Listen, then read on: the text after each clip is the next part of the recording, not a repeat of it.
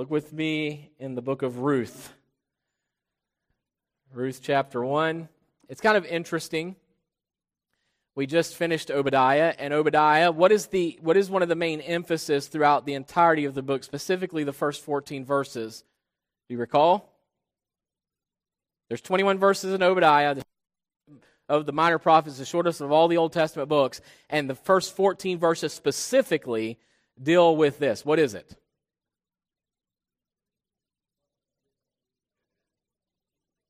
No, Obadiah. Now, I know Roberto preached last week and gave you 1 week off, but we spent weeks in Obadiah. So what is the emphasis of Obadiah? You don't recall? No. You're close. Yes, God's judgment upon Edom. God's judgment upon Edom, and that's so pronounced throughout the book. And then we see in the latter verses 15 through 21 of the second division of the prophecy that God still pronounces judgment upon Edom, calling them out, but his judgment extends to all nations, not just Edom. It actually extends to all of the people, all the heathen. And then it concluded with saying, of course, or Obadiah, through God prophesying through Obadiah, that the kingdom is the Lord's. Remember that? How that He is, it all belongs to Him. He is king, and He will rule and reign eternally. And so in the end, despite these matters, and so we saw God's judgment. We saw God's wrath upon them, His declared wrath, declared judgment upon them. That obviously He declared as well as hatred of Edom, as we know throughout Malachi, Jeremiah. I believe there's other prophecies as well, which we looked at. And so God declared this judgment and His hatred over them, and how He had cursed them forever in Malachi, if you recall with me. Now, I say all that to say, leaving Obadiah, we concluded our study of Obadiah, in which you find, again, the wrath and judgment of God declared. And now we're moving forward to Ruth. And in Ruth, we see really the exact opposite. Rather than the emphasis being on God's wrath or God's hatred or God's judgment, and I kind of mentioned this, and I did not intentionally go this route for this reason, but I was thinking of it as we are entering into this book, that you never see God's wrath without seeing His grace, mercy, and love contrasted with that wrath. And you never, again, see God's love and grace and mercy without it being contrasted by His wrath. And so you don't find one without the other. And this is true as well. This is true eternally, by the way, because there will be those who are perishing throughout all eternity, while there are those who are redeemed in the very presence of our God and our Savior and our Lord Jesus Christ in His glory, His love, grace, and His mercy, while others are under continual suffering of His wrath. And that's an eternal condition. And so this is an eternal truth. But yet here we find in Ruth, I've actually titled this some time back, and I want to remind you of this. And the book is, our study will go somewhat differently as it always does. Over a decade ago, we actually studied through Ruth. It's been a long time, and I want to come back to this. I think it's beneficial. And as my wife said, she said that in most cases, people forget. You already forgot Obadiah, and that was just 2 weeks ago. So I think I'm safe with Ruth and entering this study again, so I think we'll be okay. But in Ruth, I titled this, and I'm saying because I believe it's important, of redemption's love story, because that's what you really see throughout the book of Ruth. And it's a phenomenal account and a shadowing, if you will, of God's redemptive work.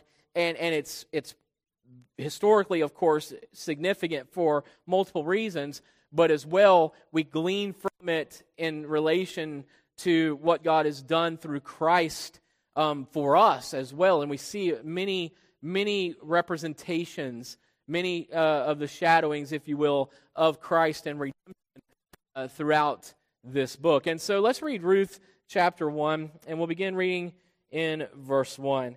Now it came to pass in the days when the judges ruled that there was a famine in the land, and a certain man of Bethlehem, Judah, went to sojourn in the country of Moab, he and his wife and his 2 sons. And the name of the man was Elimelech, and the name of his wife Naomi, and the name of his 2 sons Mahlon and Chilion, Ephrathites of Bethlehem, Judah, and they came into the country of Moab and continued there. And Elimelech, Naomi's husband, died, and she was left and her 2 sons. And they took them wives of the women of Moab. The name of the one was Orpah, and the name of the other Ruth. and they dwelled there about 10 years. And Mahlon and Chilion died, also both of them, and the woman was left of her 2 sons and her husband.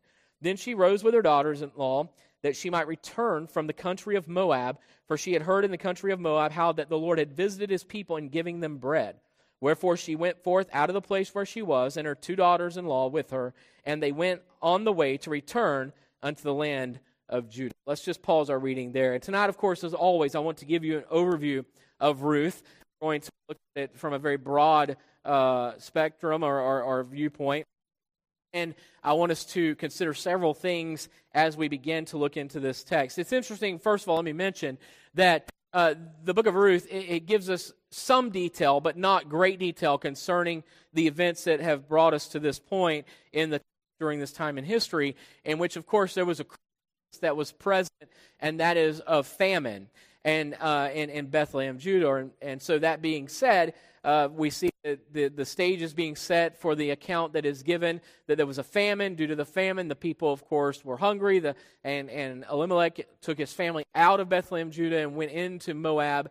And, of course, there they were for the time of the famine. And then, of course, they did return, but not all of them returned. Only in the end, as most of you are aware, of course, it was just Naomi and Ruth that actually made the trek back to Bethlehem, Judah.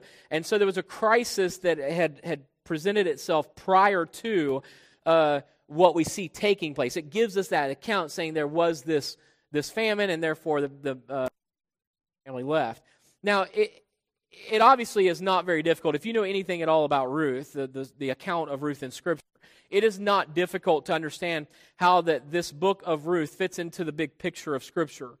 The macro to micro understanding of Scripture. As I often do, I think it's important for us to consider this big picture of Scripture when beginning the study of a book. We know that the big picture consists of these 3 truths: that Jesus Christ is the primary person of Scripture. Number 2, Christ, or God's eternal redemptive purpose, is the primary theme of all Scripture. Number 3, God's glory is revealed. That is, God's glory revealed is the purpose, primary purpose of all Scripture. So God's glory, the primary purpose, as I've often said to you, is revealed through God's redemptive plan and purpose, the primary theme, in Jesus Christ, the primary person. And so the entire understanding of this big picture of Scripture, of course, helps us to understand how every book and every chapter of every book, every verse of every chapter, and every word of every verse actually fits into revealing the glory of God through redemption in Jesus Christ. And of course, Christ is the only means by which we have this redemption. And Ruth is a great reminder of that, the book of Ruth, that is. And so it's very important that we, again, acknowledge and recognize these truths. And we see this all unfold within the book of Ruth. The theme of the book of Ruth is that of redemption, obviously. Mr. Webster defined redemption as 1828 dictionary: deliverance from bondage, distress, or from liability. But then number 2, in theology, the purchase of God's favor by the death and suffering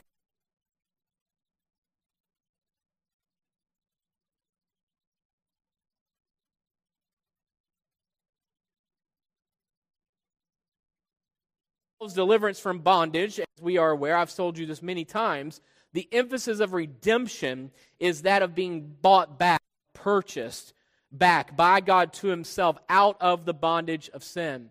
Floyd Brackman defined redemption as the act of God whereby, on the basis of Jesus' ransom payment, He releases the gospel believer from bondage to his evil spiritual masters and from the penalty of his sins, and brings him into bondage to the Lord Jesus, His benefactor. Now, this is an interesting concept, because in redemption, you're being bought back. And in salvation, which redemption is part of that, theologically speaking, and in salvation, you are being delivered from sin, from its power, from its bondage, from its corruption, from its penalty and judgment, its condemnation. We are being delivered from this. But it's an interesting concept, as Brackman stated it, because we must ask this question: why would God deliver us from sin only then to enslave us to Himself? And that's really what Scripture teaches us.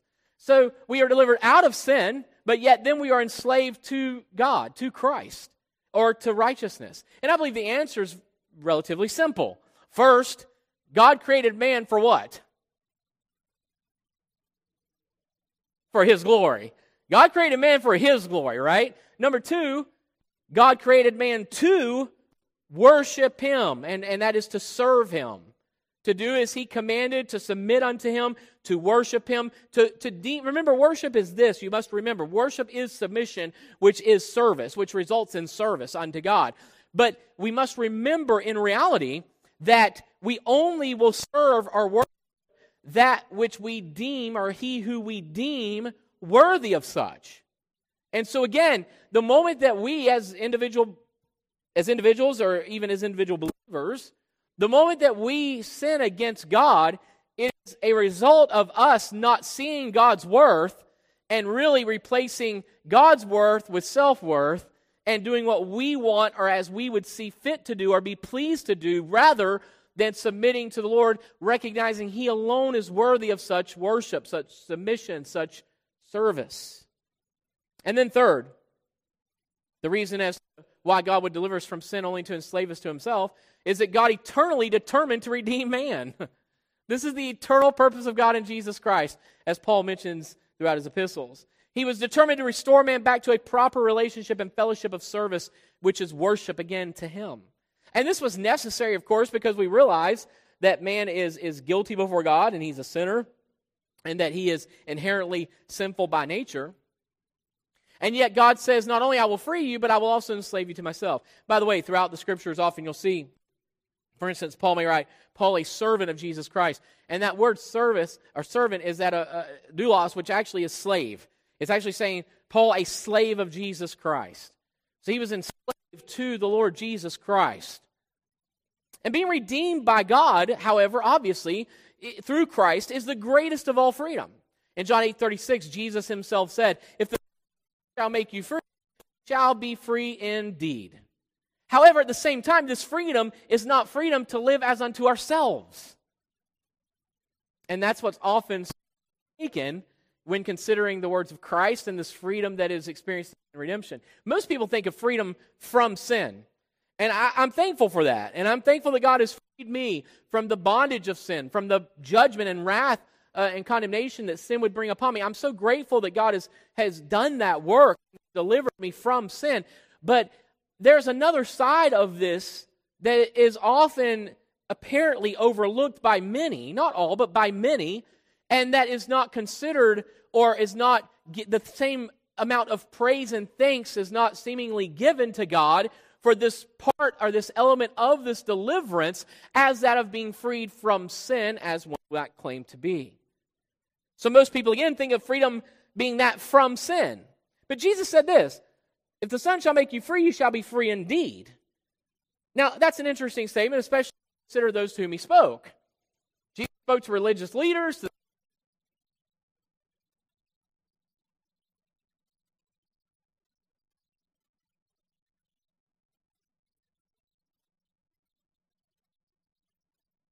Jesus says, you're not, they say we be free because we be of our Abraham, right? We are children. But the reality is that they weren't free. They were bound and in bondage to their own selves, to their own sin, and to their own religious making.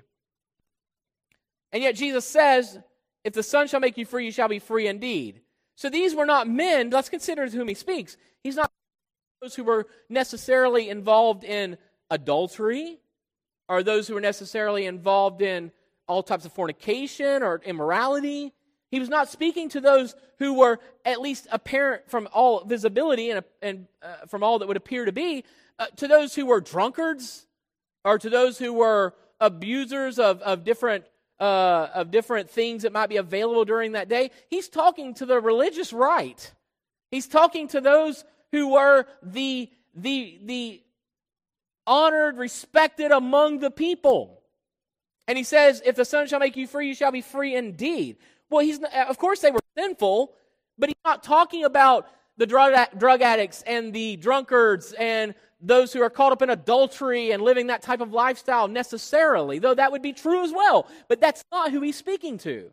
So when He speaks to these and makes such a statement, what is it how are they free?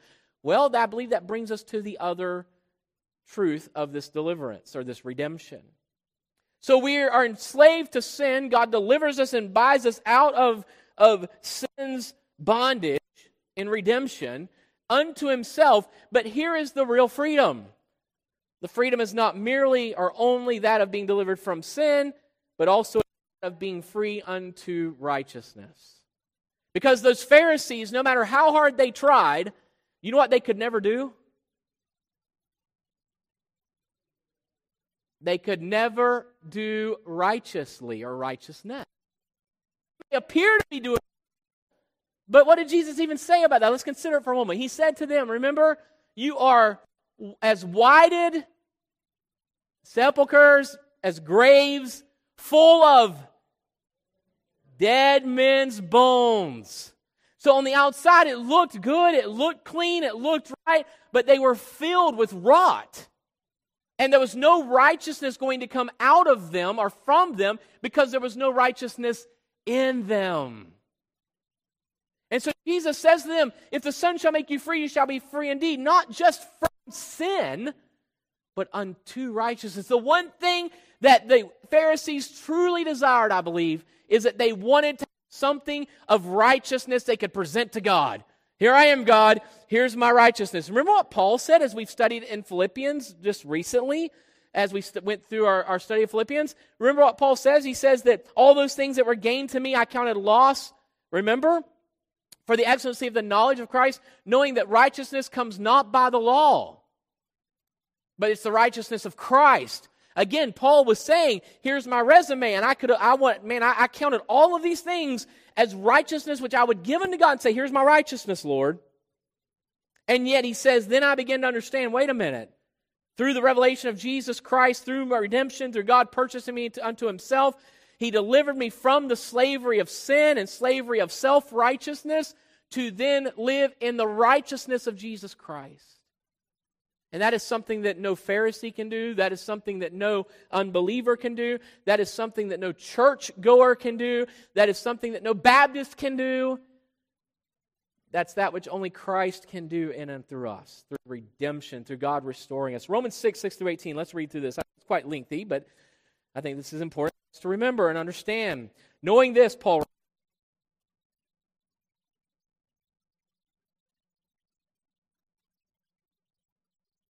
So sin is destroyed. This body of death of sin is destroyed.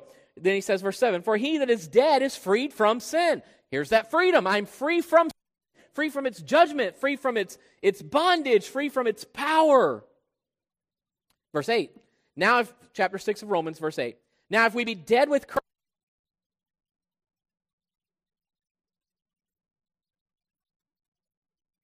death hath no more dominion over him. For in that he died unto sin once. In that he liveth unto God. Likewise, reckon ye also yourselves.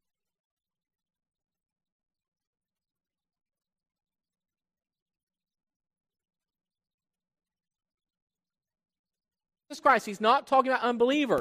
As believers in Jesus Christ, do not allow sin to reign. Why? Because we are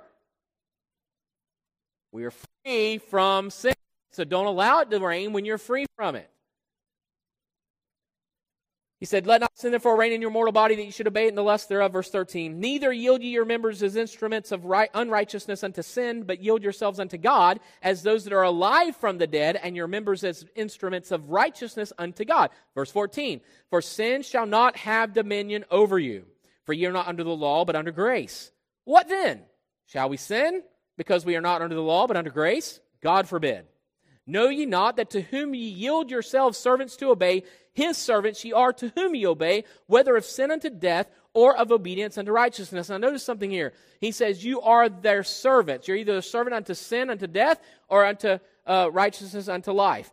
Here's the reality. Service is what? Worship.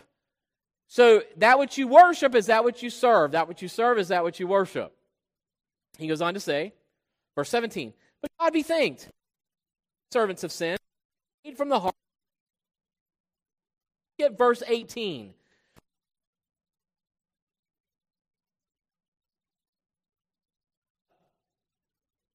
Servants of righteousness. Isn't that interesting? Being made free from sin, you were enslaved to sin, you're freed now from sin, only to become now enslaved to righteousness. We see redemption mentioned throughout the Scriptures. Romans 3:24 says, being justified freely by His grace through the redemption that is in Christ Jesus. 1 Corinthians 1:30. But of Him are ye in Christ Jesus, who of God has made unto us wisdom and righteousness and sanctification and redemption. Ephesians 1:5 through 7. Having predestinated us unto the adoption of children by Jesus Christ to Himself, according to the good pleasure of His will, to the grace, He hath made us accepted in the beloved. Redemption through His blood, the forgiveness of sin, according to the riches of His grace. Hebrews 9:11 and 12. But Christ, being come a high priest of good things to come, by a greater and more perfect tabernacle, not made with hands, that is to say, not of this building, neither by the blood of goats and calves, but by His own blood He entered in once into the holy place, having obtained eternal redemption for us. So although the word redemption carries a sense of deliverance, as does the word salvation theologically, or biblically, more than deliverance alone. That is, redemption is more than just deliverance. For it is through redemption that we are purchased back by God, meaning that our spiritual debt is paid through the provision of Jesus Christ, who is offered by God as the ransom for our sin to satisfy His holy and righteous demands. Paul wrote to the church at Corinth, 1 Corinthians 6:20. Know ye not that your body is the temple of the Holy Ghost, which is in you, which ye have of God, and ye are not your own? For ye are bought with a price, therefore glorify God in your body and in your spirit, which are God's. You are bought with a price. Do you understand what that means? It means you are redeemed. Redemption is being bought with a price, bought by God, through the redemption, through the sacrifice, through the atonement of the Lord Jesus Christ. So redemption is necessary due to the fact that men are indebted to God for their sins. Men are sinful. Man's debt to God is twofold, and I've shared this with you before. First, there is man's indebted to God concerning original sin. Original sin is attributed to Adam, of course, due to his unbelief, demonstrated by his disobedience in the Garden of Eden. And due to Adam's sin, the sin nature is now passed unto every human being. Romans 5:18 says clearly, therefore by the offense of one, judgment came upon all men to condemnation. Even so, by the righteousness of the one free gift came upon all men unto justification of life. And so, original sin condemns us. You say, well, I wasn't in the Garden of Eden. I didn't commit that sin. Adam did. But you are born now into a perverse bloodline. You are born into a tainted bloodline. You are born into a world that is cursed by sin. Adam and Eve were now had received, or were under the curse of God. Then God provided for them, of course, I believe through redemption through the shed blood of the animal that He sacrificed on their behalf to clothe them. And so we recognize this, but yet man was still guilty all the same, and therefore we are guilty by our very natures. The sinful nature of man, that is. And so condemnation comes upon all. Why? Well, we've all sinned, of course, but more importantly, the reason that we all sin as we sin, and will continue to, is because we have within us the blood of Adam in his fallen state. But there's another reason man is indebted to God over what would be theologically referred to as actual sins. Actual sins, again, are the manifestations of unbelief demonstrated by our disobedience to God. These are sins which you are responsible for, which you have committed, which you are guilty of yourself, regardless of Adam. And let me remind you of something as well. You've done just as Adam did, and I would have done just as Adam did. We know one reason we know that to be true. Without you say, I don't know. Absolutely we know that to be true. Here's why. God has an eternal redemptive purpose and plan, and man would fall. So if it would have been you, guess what? You would have fallen, because God's going to redeem. God's going to prove that and show and demonstrate and manifest man is insufficient, man is incapable of having a relationship or even maintaining a relationship with Him. Notice this. Adam and Eve had a relationship with God. They weren't trying to achieve a relationship with God. They already had one. And yet they were not capable of maintaining that relationship in a perfect environment. So how much less capable are we of achieving that relationship in a world that is cursed by sin and in bodies which bear the sin of Adam in the sinful nature? and yet men continually attempt to do so. So what are we being taught in all this? Well, obviously we're being taught, God is showing us, revealing, that we are insufficient in every capacity, and that Jesus Christ, God's provision, is all sufficient in every capacity. So what man could not maintain, he obviously cannot achieve, and that which man could not achieve and could not maintain is only going to be achieved and maintained by God through Christ. Who will stand before God and ever say, just let me digress for one moment. Who will stand before God and say, who is going to stand before God and say, as he is eternally condemning them to the lake of fire, God, this is your fault? Who's going to say that? No one. Who is going to stand before the judgment seat of Christ and say, God, I'm here because of me? No one. No one. Are you seeing this? Man is guilty before God in his own right. And there's nothing he can do to fix that. But it's through God's provision and redemption. It's Him doing what we could never do to bring us and redeem us back to Himself. This is the beauty of redemption. And so now we are enslaved, not only being set free from sin, which we were enslaved to sin, but now we are enslaved to righteousness. So historically speaking, redemption concerned a ransom being paid to deliver or free one who was in bondage. And there's no greater example or picture, I believe, of redemption in the Scriptures in terms of Old Testament revealing the truth of the New Testament and redemption than that which we find in the book of Ruth. Ken Trevett commented concerning the book of Ruth. And he said, in the book of Ruth, there are scenes that are tragic, domestic, romantic, dramatic, historic, and prophetic. And I believe he's right. And he goes on to say, yet each scene is a mine filled with precious gems. Ruth is only one of two books in the Bible which we find named after a woman. Esther being one. And it's interesting, the contrast here. Esther was named after a Jewish woman which married a Gentile husband, while Ruth is a Gentile woman that married a Jewish husband. And in the opening verses of this book, we're given enough history of those involved within this account to draw some conclusions about them and the situations of their lives. And so I just want to briefly go over a few of these with you by way of overview of this book. First of all, let's look at the circumstances. Look at verse 1. Now it came to pass in the days when the judges ruled. The word now in the first verse points us back to the previous book of Judges in reality, because the book of Judges is an account of when the judges ruled in the land and among the people, and yet here you find it came to pass in those days when judges ruled.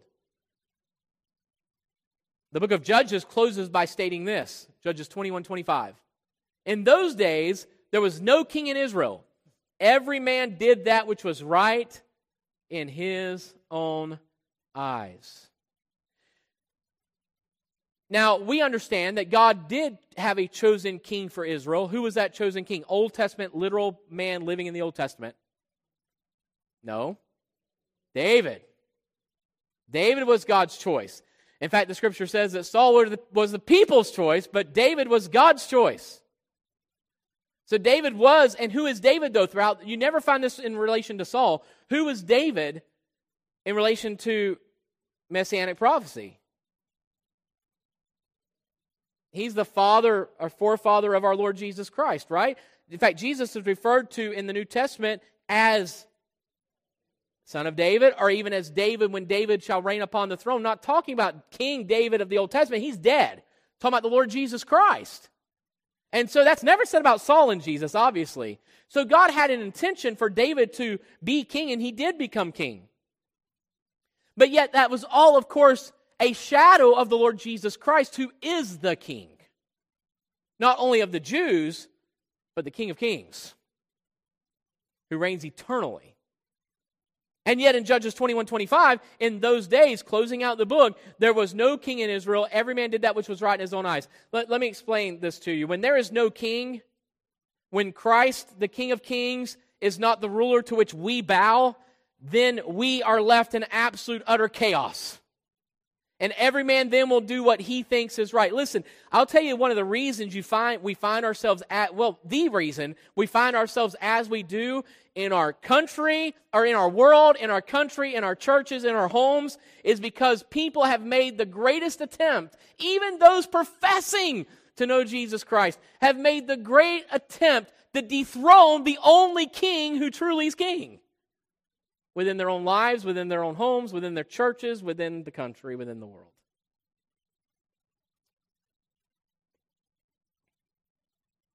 Is it not true that even among believers there are many who are out to do that which is right in their own eyes?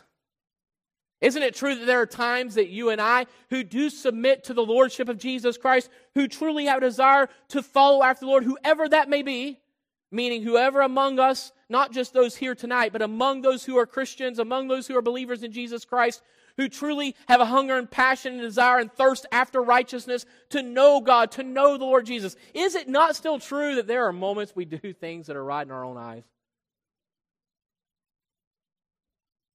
Listen, the only reason that's going to be true is because we're not acknowledging there is a king. There is a Lord. There is a Redeemer. Scripture goes on to say, verse 1 of Ruth, that there was a famine in the land. Now, the previous conditions led to a famine in the land. God had warned Israel that he would judge the land because of sin, and it's quite evident here that the Lord was using famine to get the attention of his people. We find this to be foretold in Leviticus chapter 26, verses 18 through 20. And if you will not for all this hearken unto me, the Lord says, then I will punish you 7 times more for your sins. And I will break the pride of your power, and I will make you your heaven as iron, and your earth as brass. And your strength shall be spent in vain. For your land shall not yield her increase, neither shall the trees of the land yield their fruits. He's talking about famine here. The Lord still knows, obviously, how to get the attention of his people. Hebrews 12, we're told and reminded of this truth. Verse 6, for whom the Lord loveth, he chasteneth, and scourgeth every son whom he receiveth. Now, this is not the wrath of God. This is the love of God. But it's the correcting hand of God within the life of those he loves. Verse 11 goes on to say, now no chastening for the present seemeth to be joyous, but grievous. Nevertheless, afterward, listen to what he said, afterward it yieldeth the peaceable fruit of righteousness unto them which are exercised thereby. The fruit of righteousness is the result of God's correction, which is done and performed out of his love. Not only is the providential hand, I believe this is very important to understand, because remember, we're moving from God's wrath being demonstrated throughout the book of Obadiah to now God's love being demonstrated throughout the account of Ruth. And not only is the providential hand of God working in times of our disobedience, but even in our disobedience, he is proving his love to us. And that's a great joy within the life of every believer. Again, let me ask, okay, so you're not lost here. I think we've already covered this and we've concluded, all of us agree, I believe. There are moments in our lives in which we do that which is right in our own eyes, do we not? But even in those moments, does God not prove his love to us through his correction? Does God leave us out there? No. We are his redeemed. He's going to correct. He's going to bring us to himself. Number 2, look at the characters. Chapter 1, verses 2 and 4. And the name of the man was Elimelech, and the name of his wife Naomi, the name of his 2 sons Mahlon and Chilion, Ephrathites of Bethlehem, Judah, and they came into the country of Moab and continued there. Then verse 4. And they took them wives of the women of Moab. The name of the one was Orpah, the name of the other Ruth, and they dwelled there about 10 years. And look at chapter 2, verse 1.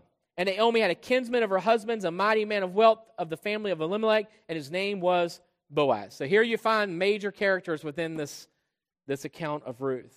The name of the man was Elimelech. The name Elimelech means God is king. The leader of the home, the husband, the father was Elimelech. He was responsible to lead his family according to the law of God. He was responsible not only to provide for their physical well-being, but as well their spiritual. He started out right, obviously recognized God is king. This is his namesake. God is king. And the name of his wife was Naomi. The name Naomi means pleasant. Is it not true that when God is recognized as king, it's a pleasant result? The name of his 2 sons, Mahlon and Chilion. The name Mahlon is that of sick, and the name Chilion is that of pining, that is frail and weak. Some believe or would say that these sons were a means of the chastening of God. It is believed that the Lord gave them these two sons in this weak condition to draw them back toward Him, which is very much so possible. We don't know that to be the case, but obviously definitely not beyond or outside the character of God to do so. For an example unto us.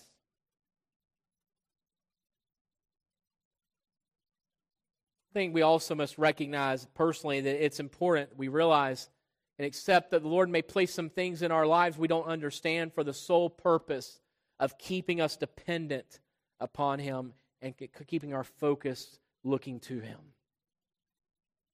There are things in my life that have transpired, I promise you, I did not expect and that I would never desire. But let me tell you what God has done through some of these things.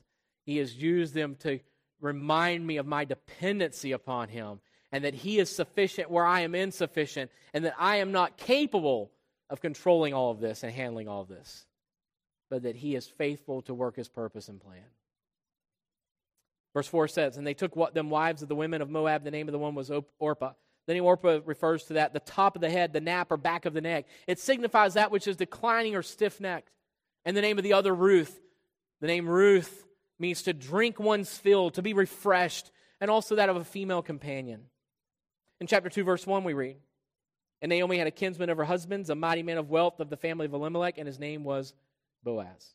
Again, Boaz is a shadow, a representation of the Lord Jesus. And as we look at his name, we find some interesting truths.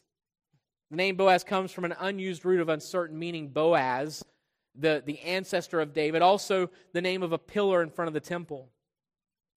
Might we say again that the Lord Jesus Christ obviously can never be defined by human terms or man's terms. He's beyond our comprehension, beyond our ability to define.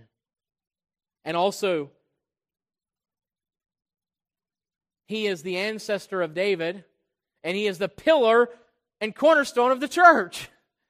How fitting is it that Boaz's name would infer such as it does. Then the countries, chapter 1, verse 1, a certain man of Bethlehem, Judah. Bethlehem, Judah is referring to that of the house of bread. And this was a town in Palestine, which of course was in the Promised Land. Remember, the Promised Land is a type not of heaven. I've heard people say that years ago when I was young, especially hear people talk about going into the Promised Land and crossing over land and the river of Jordan and crossing over death, right? But here's the reality of it. The Promised Land was not without its problems.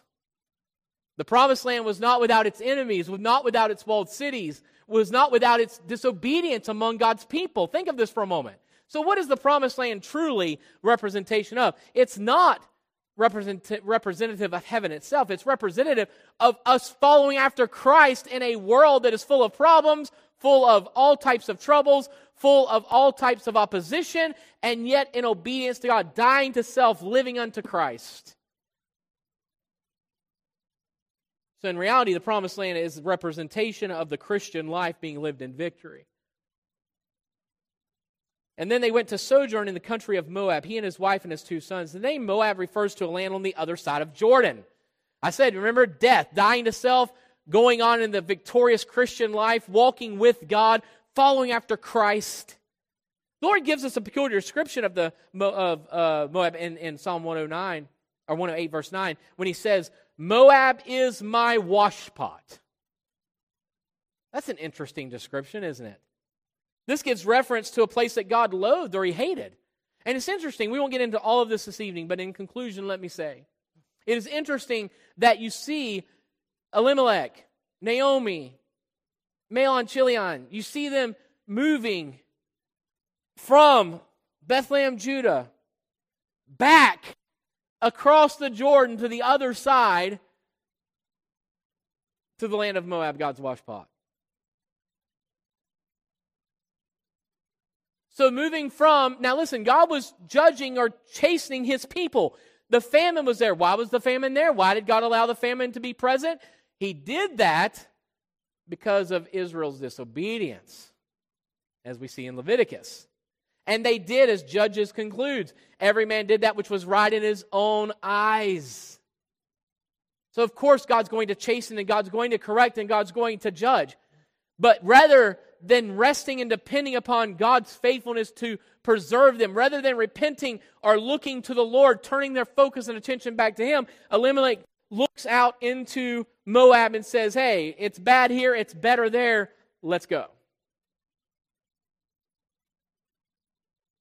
But then we see throughout the book, of course, in the account, that led to nothing good for Elimelech himself or his sons. But then in all of this, even in all that was happening, and even note this is of great theological significance. Even in the midst of rebellion against God,